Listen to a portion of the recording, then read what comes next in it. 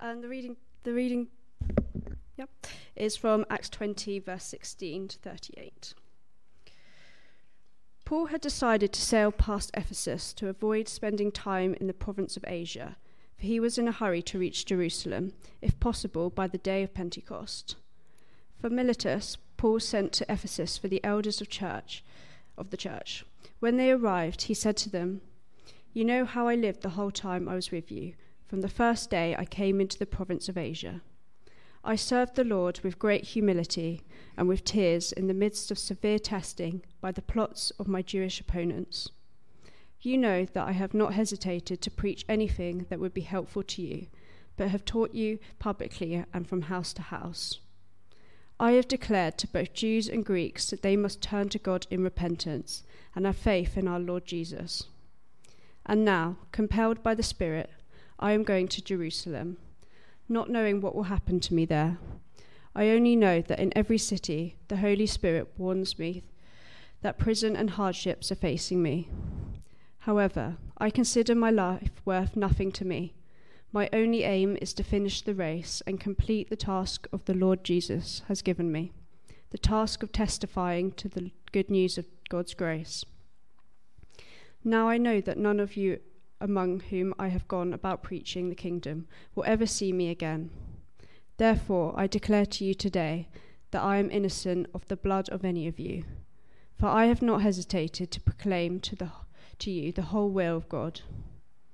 Keep watch over yourselves and all the flock of which the Holy Spirit has made you overseers.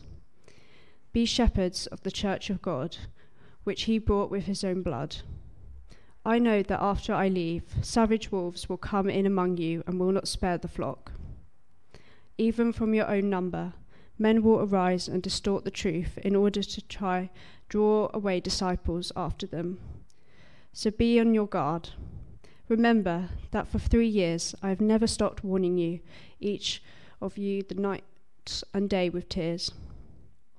Now I commit to you God and to the word of his grace, which can build you up and give you an inheritance among those who are sanctified. I have not coveted anyone's silver or gold or clothing. You yourselves know that these hands of mine have supplied your own needs and the needs of my companions.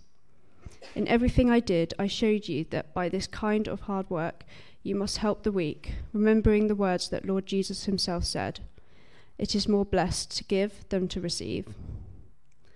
When Paul had finished speaking, he knelt down with all of them and prayed. They all wept as they embraced him and kissed him.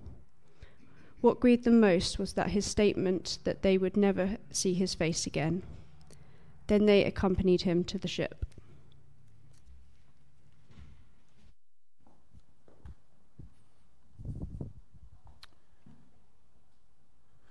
Great. Thank you very much, Laura. And it's great that we have the words on the screen, although I must admit, when you just see a few words like that, it's quite difficult, isn't it, to get the full sense of the passage.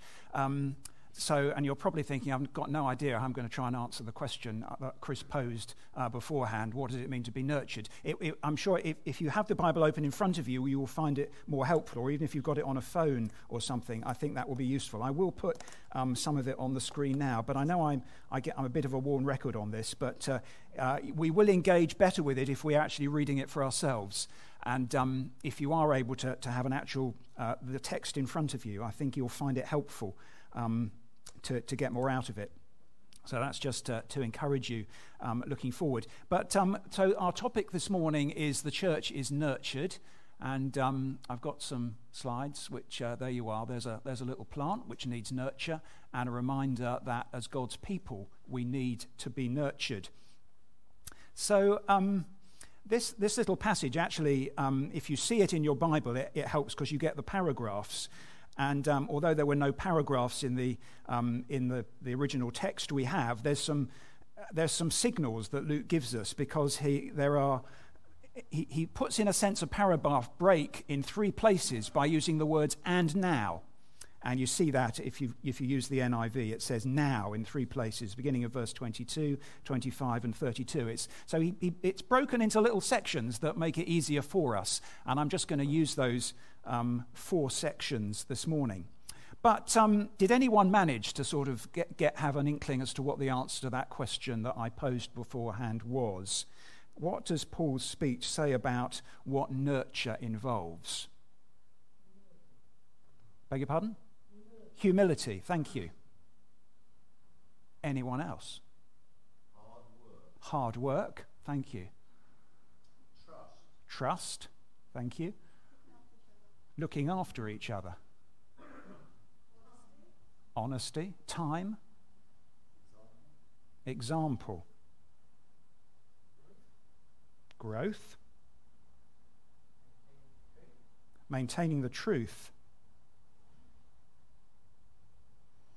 Good. Okay, well, let's have a look at the passage, and hopefully we will be helped as we do that to see some of the answers to the question. So, I'm not sure if my thing is working. Rob, can you move me on? It is on.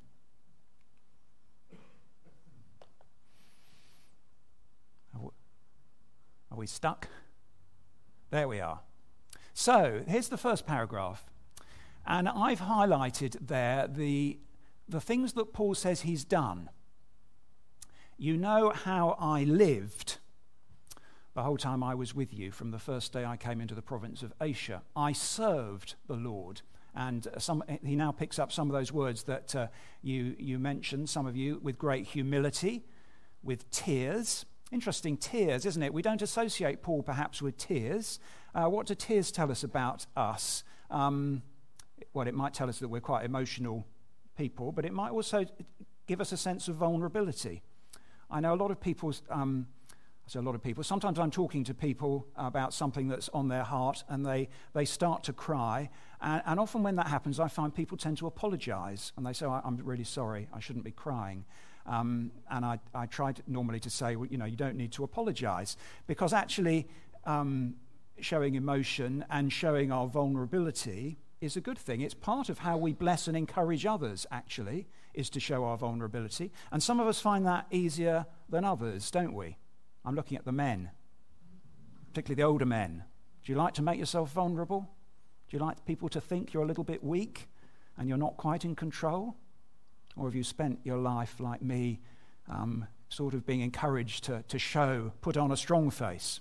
But Paul says, I served you with humility, with tears, in the midst of severe testing. And we've taught a lot in this series about suffering and trials, and we see that particularly in Paul's life.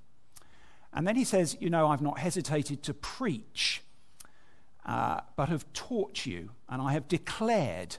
And we're going to come back to this theme, because this is a theme that I think we see in this speech, that nurturing, encouraging and helping and discipling and shepherding others involves declaring and proclaiming and teaching the truth.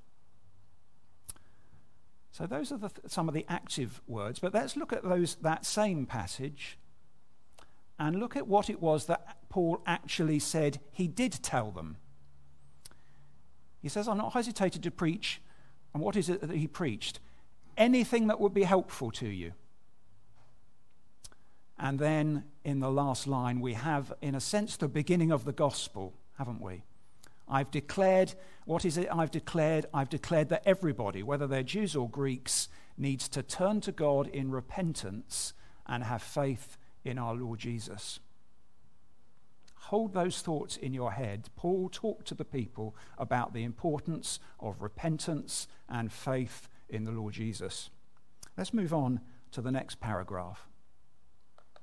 And now, so we have our first punctuation marker. And now, compelled by the Spirit, here's another load of verbs, acting words, the things that Paul says, I'm doing, or I do, or I've done. I am going. I'm now going on a journey, and I'm not sure where I'm going, but I'm going. I don't know where I'm going, but I do know, because the Holy Spirit's told me, that it's going to be difficult. But I evaluate my own life on the basis that it itself is nothing to me. My only aim is to be faithful, to complete the task Jesus has given me. And what is that task? It's testifying to the good news of God's grace. So look at the things Paul says he does. He's willing to go where it's hard to go.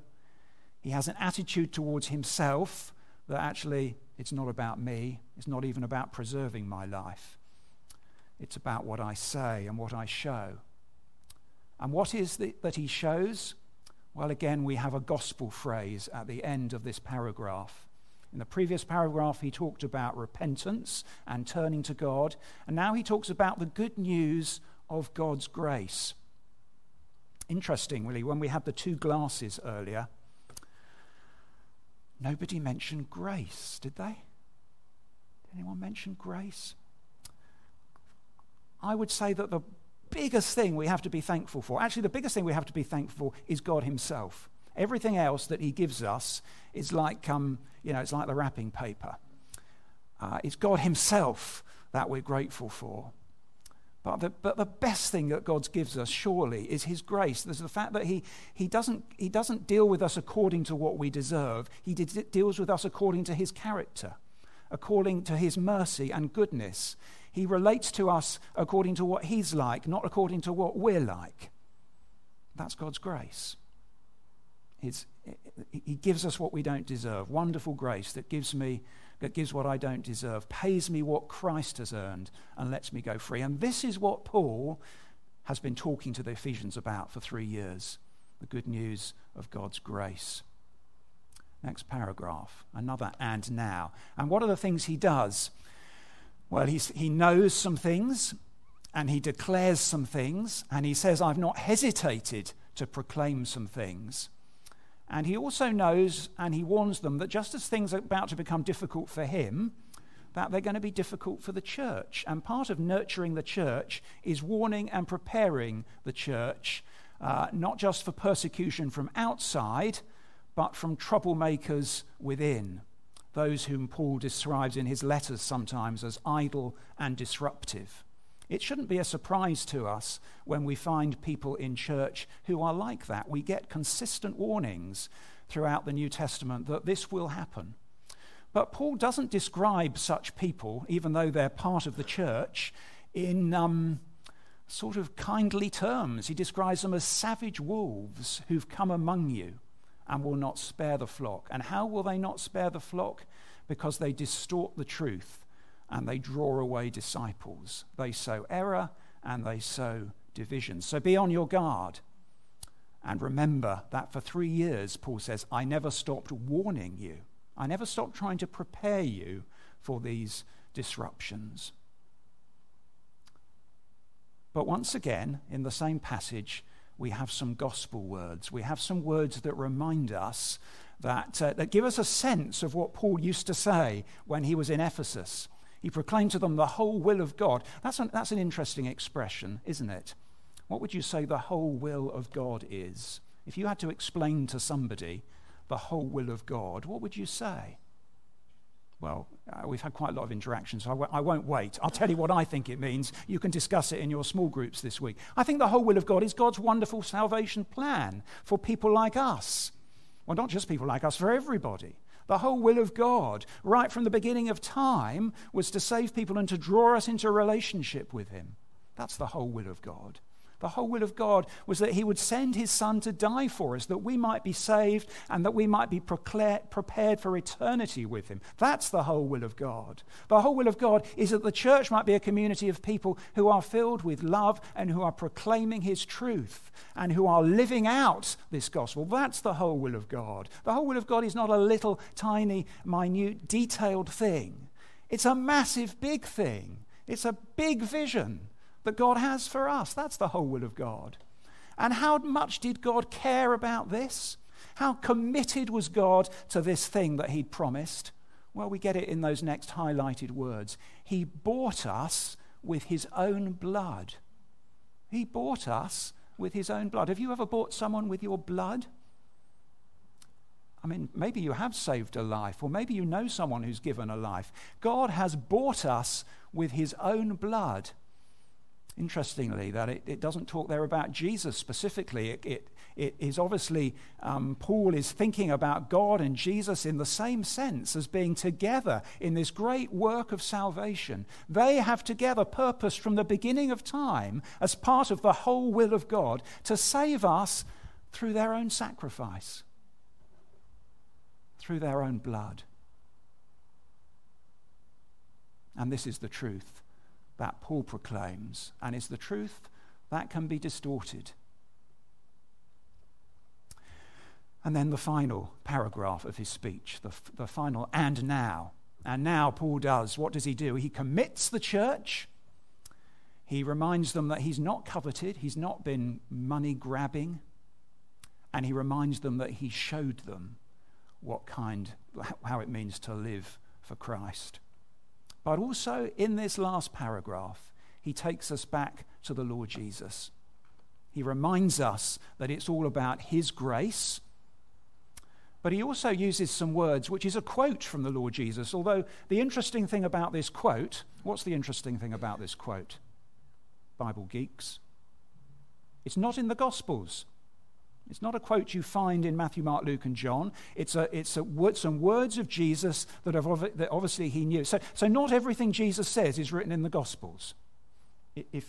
As it says in John's Gospel, if everything that Jesus said and did could be described, it would have filled many, many, many, many books, not just those 4.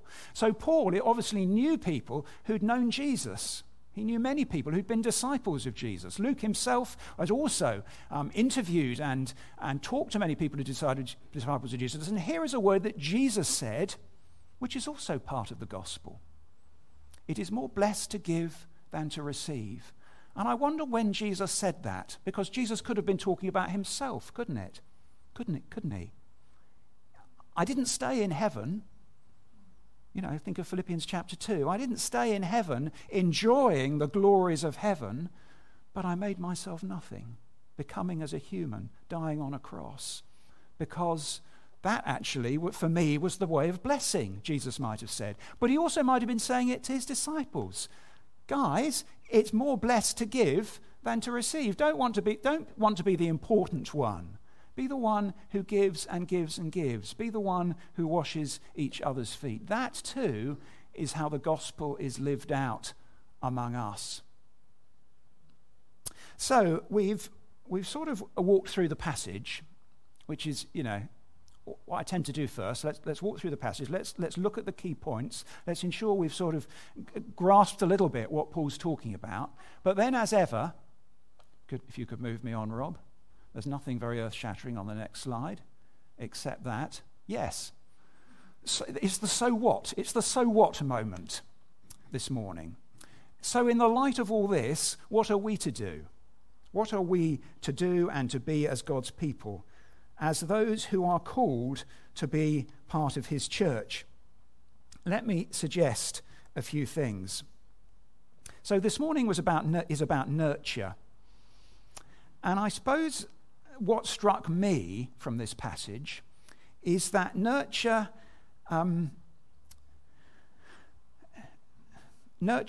discipling and building up the church has always got to be built on the truth of the gospel, the good news of God's grace. There's all kinds of ways out there in society. There's all kinds of ideas about how people can be fulfilled, can be helped, can be encouraged, can be strengthened, and many of those things are good things. But the gospel, the good news that we have, always has to be grounded in what Christ has done for us. And I would encourage you, those of you involved in pastoral care, which by the way should be all of us, I'll come back to that, but this is a ministry we should all be involved in discipling and nurturing and encouraging and building each other up. We always should think, well, what's the opportunity in this situation to proclaim the good news, to remind somebody what they are in Christ, who they are in Christ, to remind one another of the riches of God's grace, to remind one another, perhaps going back to that first section, of the need for repentance and turning to God. Because if when somebody comes to us with a problem and they're feeling down, all we do is tell them everything's going to be all right, and they're actually a good person, and they just need to find some inner strength and look on the bright side, and all those things which, may be helpful and may have truth in them. If we just say that, then we're not nurturing them. We're not nurturing one another. We're not really helping one another. You can find that in the self-help books in Waterstones or in the library. Our job, our duty, our privilege is to proclaim to one another the gospel. We learnt that, didn't we, a year or so ago when we were looking at Galatians. The gospel is not just for when we come to faith. The gospel is good news throughout our lives. I constantly have to be reminded of the good news that Jesus has saved me, and that who I am and who I am in relation to God is not dependent on what I'm like or how good I am or what I've done. It's based on what God's like and how amazing he is and on his character. The jar full of goodies for us must never be based on what comes out of us. It must be based on what God pours into the jar for us, what God pours into our lives. I think if we look at Paul's ministry and we look at this speech, we see somebody who missed no opportunity to remind people of what Jesus has done for them. Secondly, you might be thinking, well, this is all somebody else's job, this business of nurturing. I'm just here as a member of the congregation. Or I might characterize that, I'm just a consumer. But we're not, are we? That's the point. We're all part of this living organism, the church. And I talked last week about one of the things that characterizes we trust and we hope this church compared perhaps to some other churches. But another thing which I hope characterizes this church is that we believe in what I call every member ministry. I'm referred to as the minister, but actually the word to minister in the New Testament is a word that is something we all do. It's actually the serving, slaving word. It's the word that is used of deacons, but it's the word that's used of all of us. We're to be servants. We're to serve one another, whatever role we're in. I happen not to be a big fan of the whole concept of ordination, really, because I think the danger is it sets aside certain people who are sort of, regarded as the ones who are going to do everything or have particular status. I've got nothing against ordination, but I kind of think if we're going to ordain ministers, we ought to be ordaining our Sunday school teachers and the people who greet one another on the door. We're all in ministry. We're all in ministry in this church. We are all been called and ordained by God to serve him. And one of that forms of service is to nurture one another. That might be in your small group during the week. It might be in your work with children and young people. It might be on your front line when you have the opportunity to share the good news of God's grace with somebody who knows nothing about it. That is ministry. Shepherding, discipling, mentoring, parenting. Parenting is a ministry. Parenting, you don't need me to tell you this, those of you who are parents. Parenting's a really challenging thing. And I think the more you do it, the more you realize how challenging it is. And I think as church, we need to be encouraging and supporting those who parent, both within and with outside the church. But we also, I know I've said this before, we all need to think of ourselves, whoever we are, whatever our relationship status or so on, we all need to think of ourselves within the church as parents, those who are parenting those who are younger in the faith than us. How are you parenting or mentoring or nurturing those who you meet in church on a Sunday morning? Do they go out of church having been encouraged by the older folk? I know some of them do. I know some of you are amazing encouragers and nurturers. But wouldn't it be great if that was always the experience of all of us, that we're nurturing, that we're finding opportunities, perhaps to meet up with young people we know, during the week, to encourage them, to help them in their reading the Bible, to pray for them. That is what nurturing means. And the final point, I guess, I want to make about this speech is that it's a farewell speech. I presume you picked that up. This is quite an emotional farewell speech that Paul had with these folk that he'd been very close to in Ephesus. Have you ever given a farewell speech? Has anyone given a farewell speech? A couple of nods. I think I've given one farewell speech, which was when I stopped my. Most of you know I used to work in London. I spent 22 years working in a financial services company, and I'd got to know the people there pretty well over 22 years. Most people knew me. They knew I was a believer. Most of them, but I think I came to give this farewell speech when I believed God was calling me to do what I'm now doing, to train for the kind of ministry I'm involved in the church. And, there was a bit of a do on a Friday evening, and there were, nibbles and wine and all that kind of stuff. And all the people that I'd known for those 22 years, it came along, and then there was my farewell speech. And I found the notes for it, because I'm the sort of person that keeps notes. So I found the notes of this speech, and I remember the sense of, a clear sense in my case that God was calling me onto something else, but also a sense that although I wasn't particularly attached to the kind of work I was doing, and actually haven't particularly missed it since, I was quite attached to the people. And I enjoyed working with them and being in teams with them and so on. But I also had a very strong sense that actually I'd let them down. I'd known them for 22 years, and I had not done what I think Paul has modelled for us as he's talked in this passage. I hadn't. They knew I was a believer. Occasionally I talked to them about that. But actually, I came to this farewell speech thinking, I wish I'd done more. But also thinking, so I'm jolly well going to do the job now in the farewell speech. So, I didn't go overboard, but I did make it very clear. I encouraged, I'm just looking at the notes now, which I've dug out. I used to work in a kind of business where you were trying to model the future, you were trying to make quite long-term projections and so on. And I encourage people to think that actually you might think you're looking long-term, but actually all of us need to lift our eyes beyond that.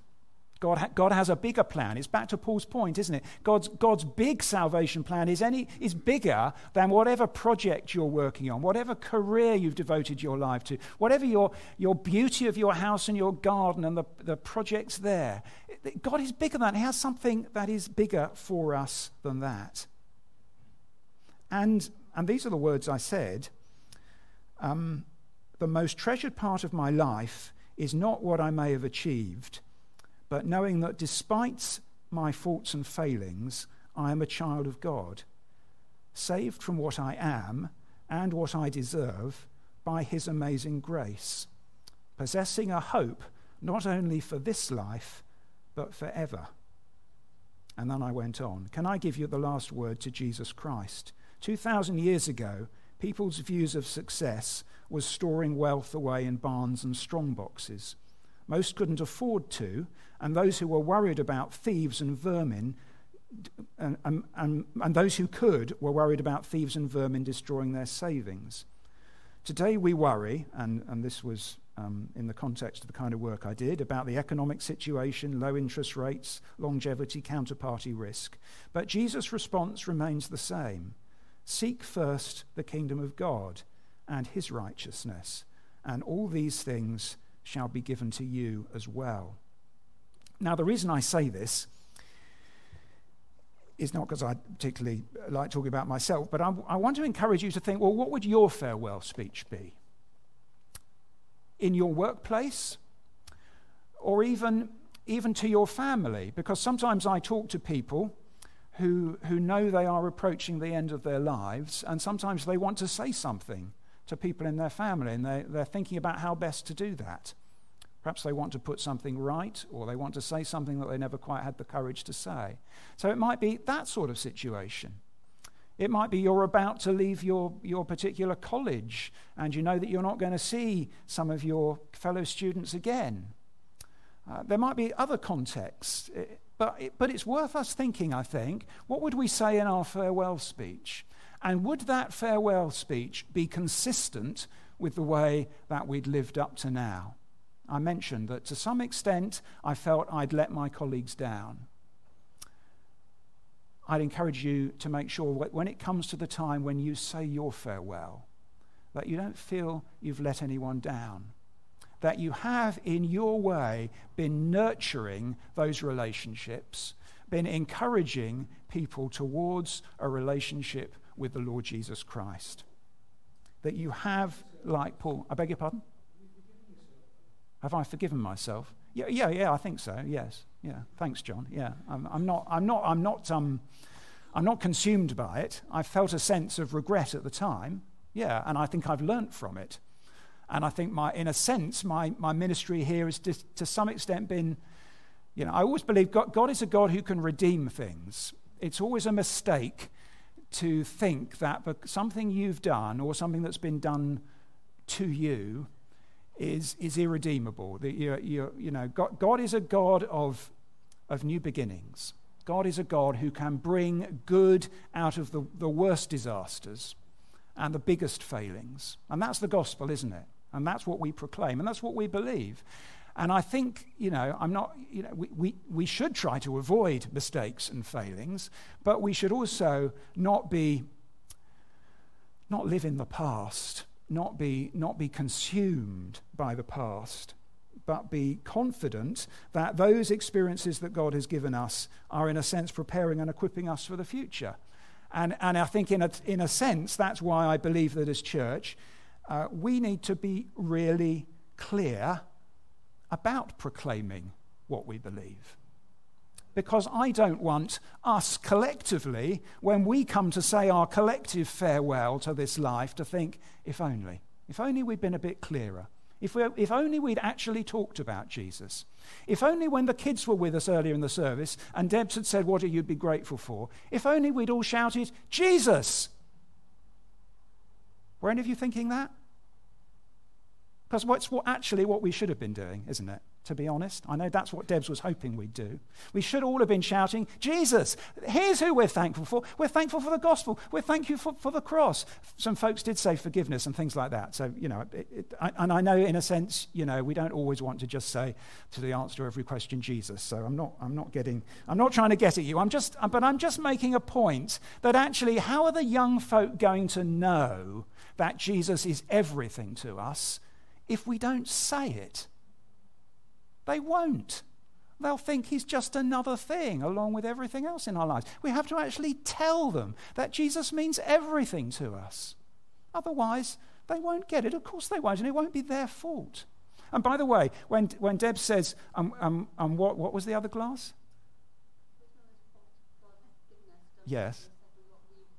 And what we can do for him, yeah. But it was more what God's thankful about for us or something, wasn't it? Yes, thankful for things we do. But also I wanted to say to that, God is thankful for the things we do, and look at the list of things that Paul did. But actually, when God looks at you, what's he thankful for?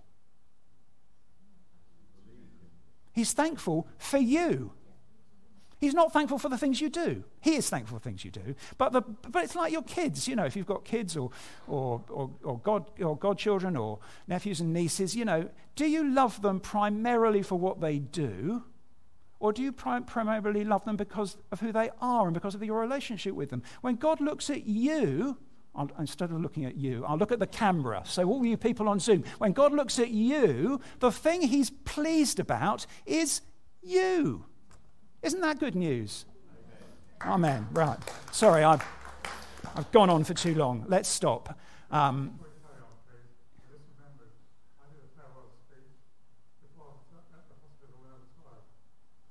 Thank you, Graham. Did you mention Jesus?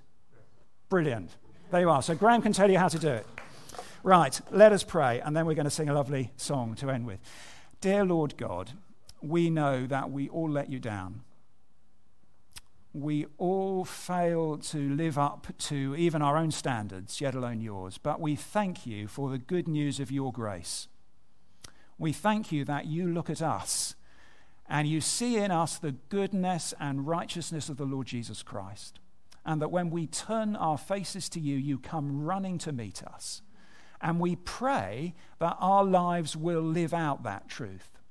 And that those that we're in contact with, our children and young people, but those on our front lines, will know from what we say to them that our lives are defined by this good news and that nothing else really matters to us at all other than our relationship with you. Help us, we pray, to live like that for Jesus' sake. Amen.